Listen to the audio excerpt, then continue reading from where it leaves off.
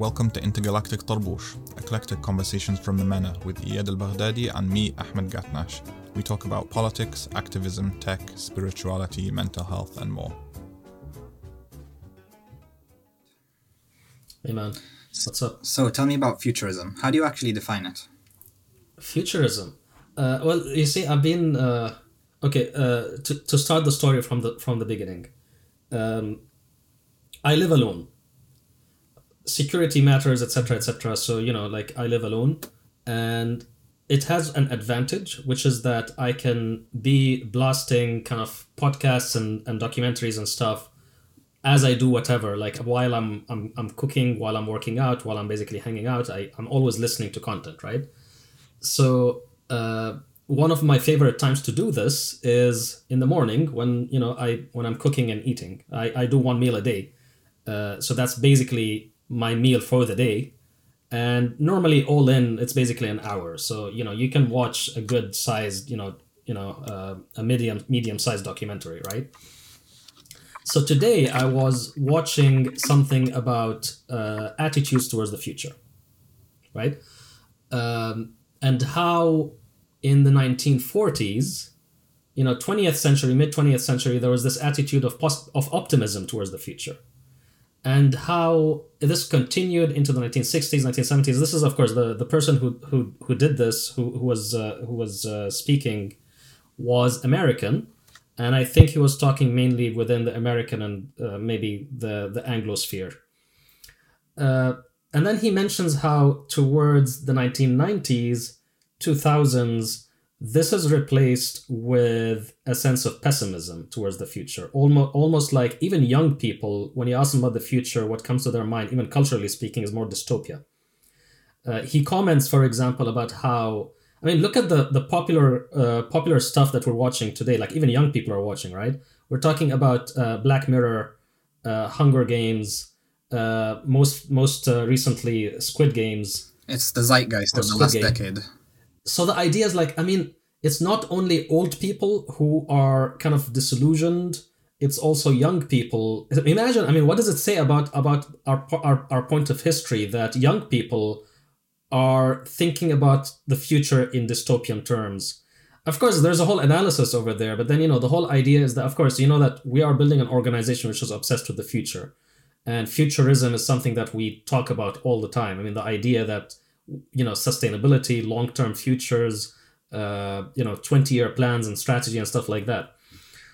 But the curious thought that came to me this morning was how, what is the connection between futurism, even having an attitude towards the future, be it optimistic, pessimistic, etc., and modernity? And that I define modernity very simply as that phase of human history where change became compounded upon itself. Basically, things have changed so fast, or the rate of change has reached the point where tradition became invalid as a source of knowledge. It invalidated so many things in our history, right? So you're basically saying that tradition was a central form of knowledge for most of human history, and it was accurate. Not only that, it was the most accurate. It was crazy for you not to listen to your elders and not to listen to tradition because things did not. I was actually listening to another video this morning, and the person on the video said something that kind of stuck with me. And I don't know if it's true or not, but it really got me thinking. He said, the world has changed more in the last 50 years than in the last 50,000. Of course, it's talking about our social world. I don't know if it's true, but it's very provocative. If you think about the idea that for as long as we have recorded history, for example, if you wanted to get from a place to a place, you ride an animal, right? And then 150 years ago or so, we're still perfecting we're still perfecting the car because we used to it used to be something. We're still innovating. So how old is modern humanity? Would you say? Was it about 3 million years? I would say Homo erectus 1.8, 1.9 million years, right? Okay, so we've been around 1.8 million years. The amount of time between the first flight and man reaching the moon was 66 years. Think of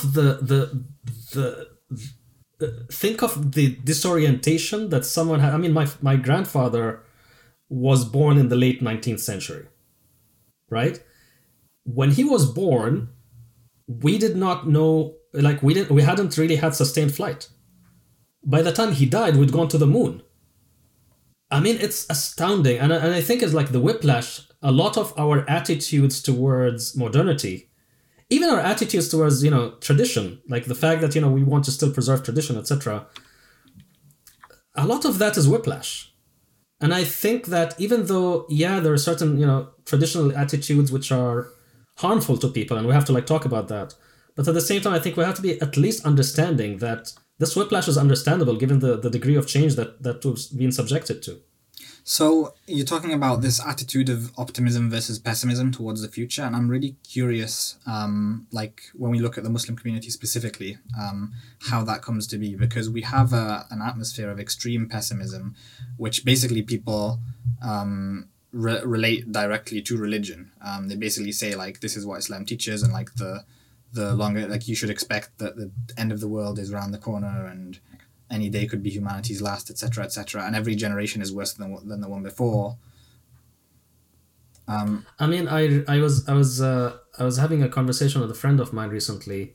We were in a coffee shop, and out of the blue, the coffee shop basically is mostly staffed by Arabs, and out of the blue, the question came up is when are we going to liberate Palestine, right?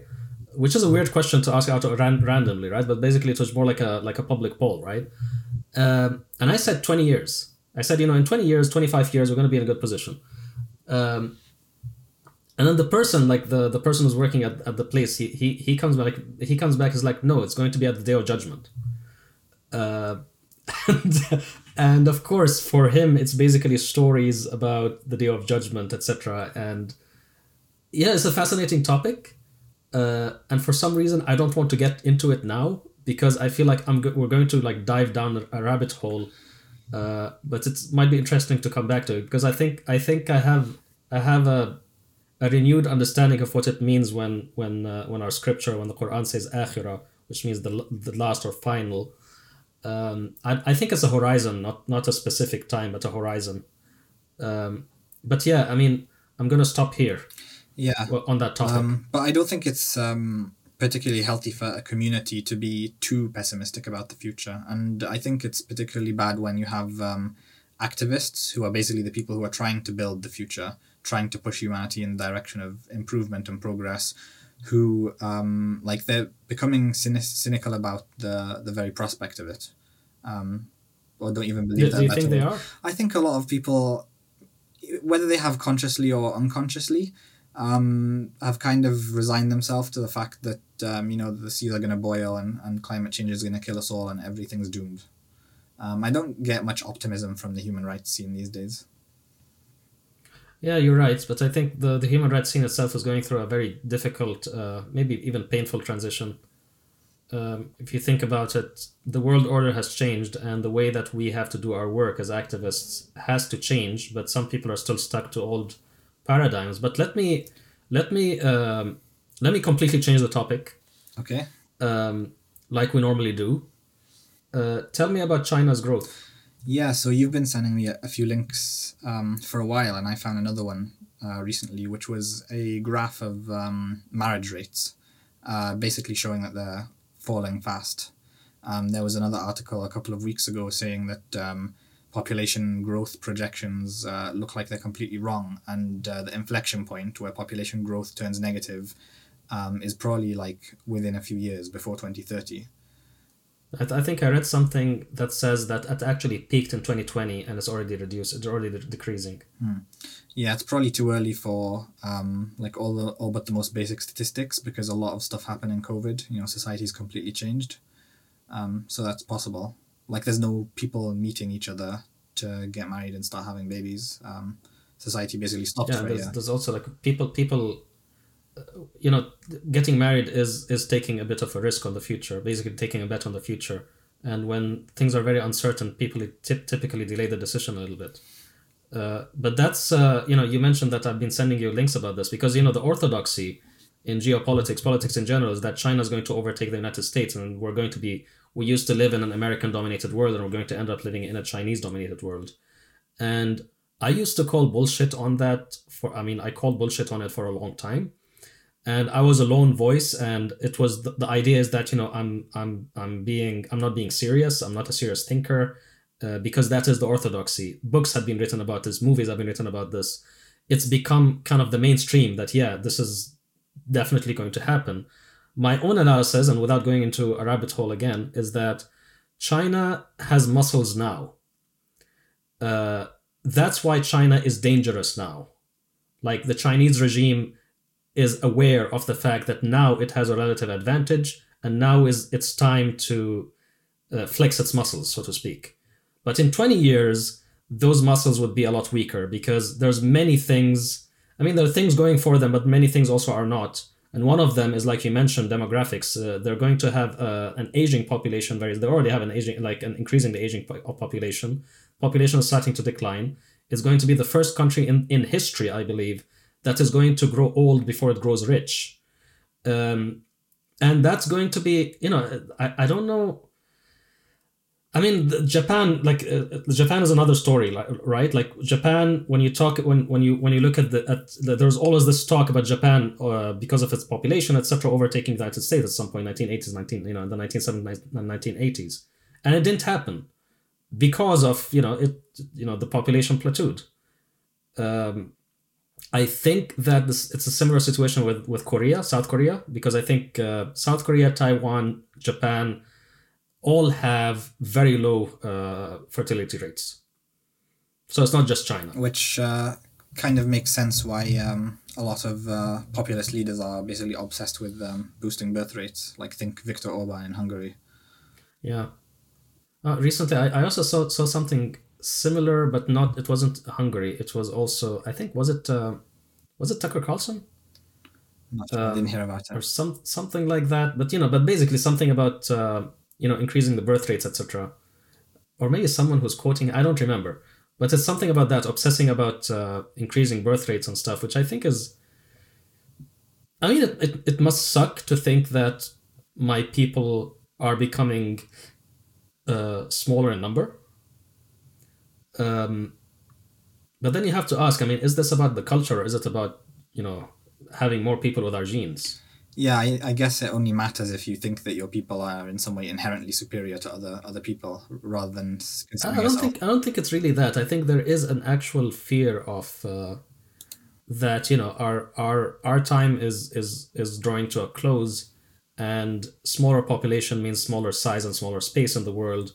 This is also happening at the same time as the world is kind of equalizing. The world used to be very Western dominated by Western powers generally for a very long time, for 500 years. And now it's kind of equalizing, even though it's gradual, it is unstable, but this is happening. I know this is like, a lot of these people are really basically they're fascists, but I'm just trying to get myself in their shoes to kind of see their fears. Not to say that I agree with it, of course I don't, but I see where it's coming from. Do you know of any countries that have ever successfully managed to reverse that decline through policy? No. The only country, I think, not reverse the decline, they could they could reduce the decline.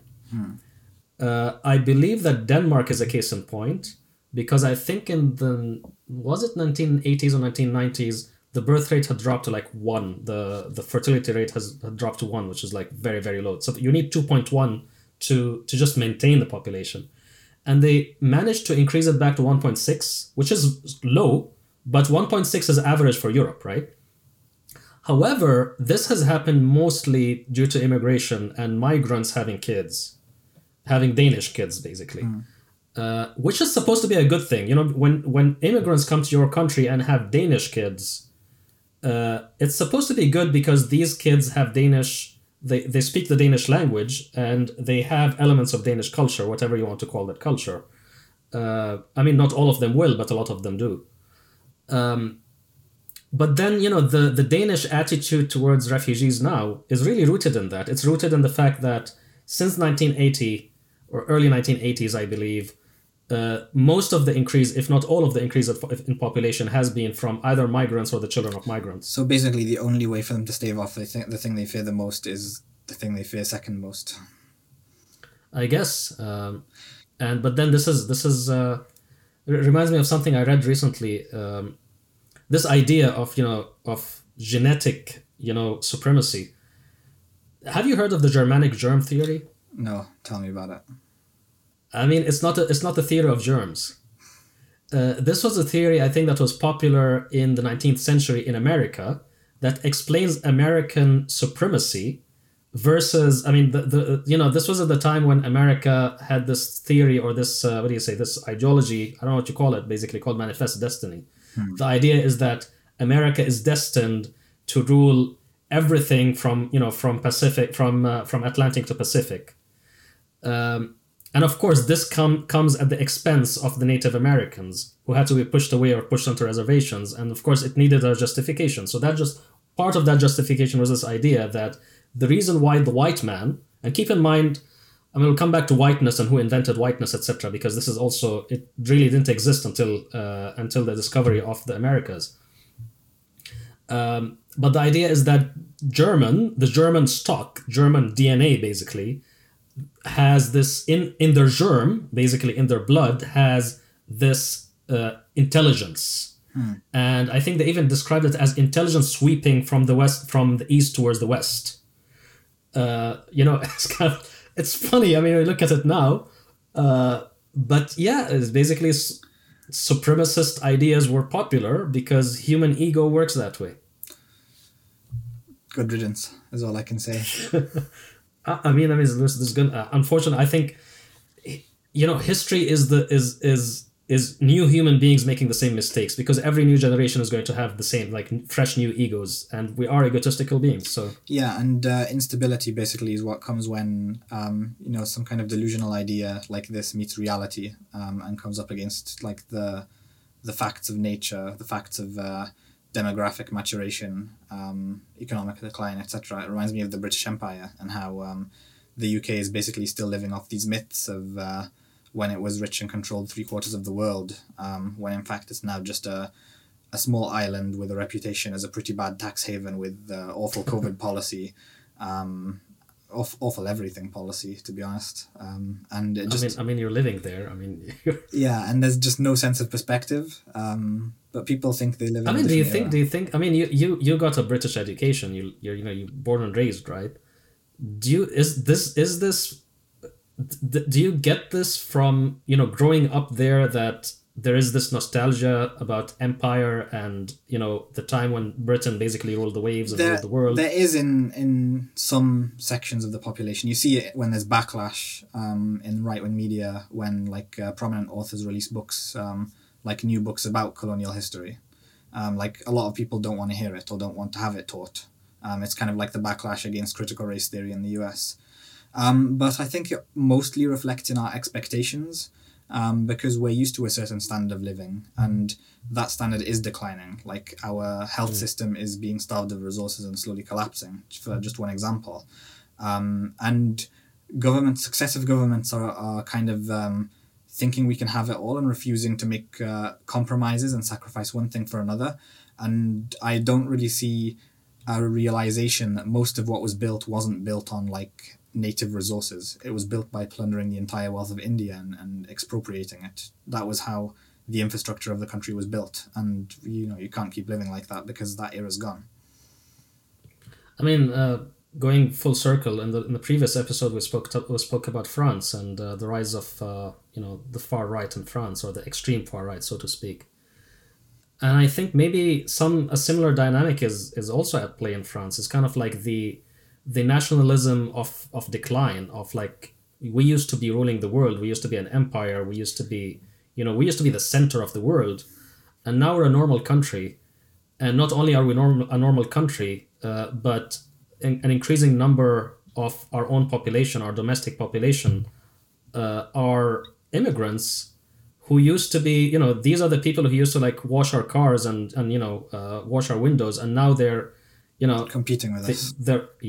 I mean, So I don't know how much of it is that. Yeah, on that note, I've got to say that I feel like the UK is a lot further along on the journey of coming to terms with these things than France. France is completely in denial. And, in the UK, there are a lot of discussions, radical activists are, organizing to get these things taught. There's, people who write about them get to appear in the media. There's critical thought. In France, all I see is basically outright denial. And you upset the highest levels of the state when you talk about these things. Like the government itself refuses to acknowledge, like Emmanuel Macron is still gaslighting Algerians about what happened and telling Africans. Islam is in crisis, man. You have to remember, Islam is in crisis. It's basically what you do when. But I'm gonna hold you to the episode length. We're past 20 minutes, so let's call it here. See you next time. Take care, man. Let's see you next time. Salam. Thanks for listening. To support us, please leave a rating wherever you listen to your podcasts. You can also find the link to our Patreon in the episode description. See you next time.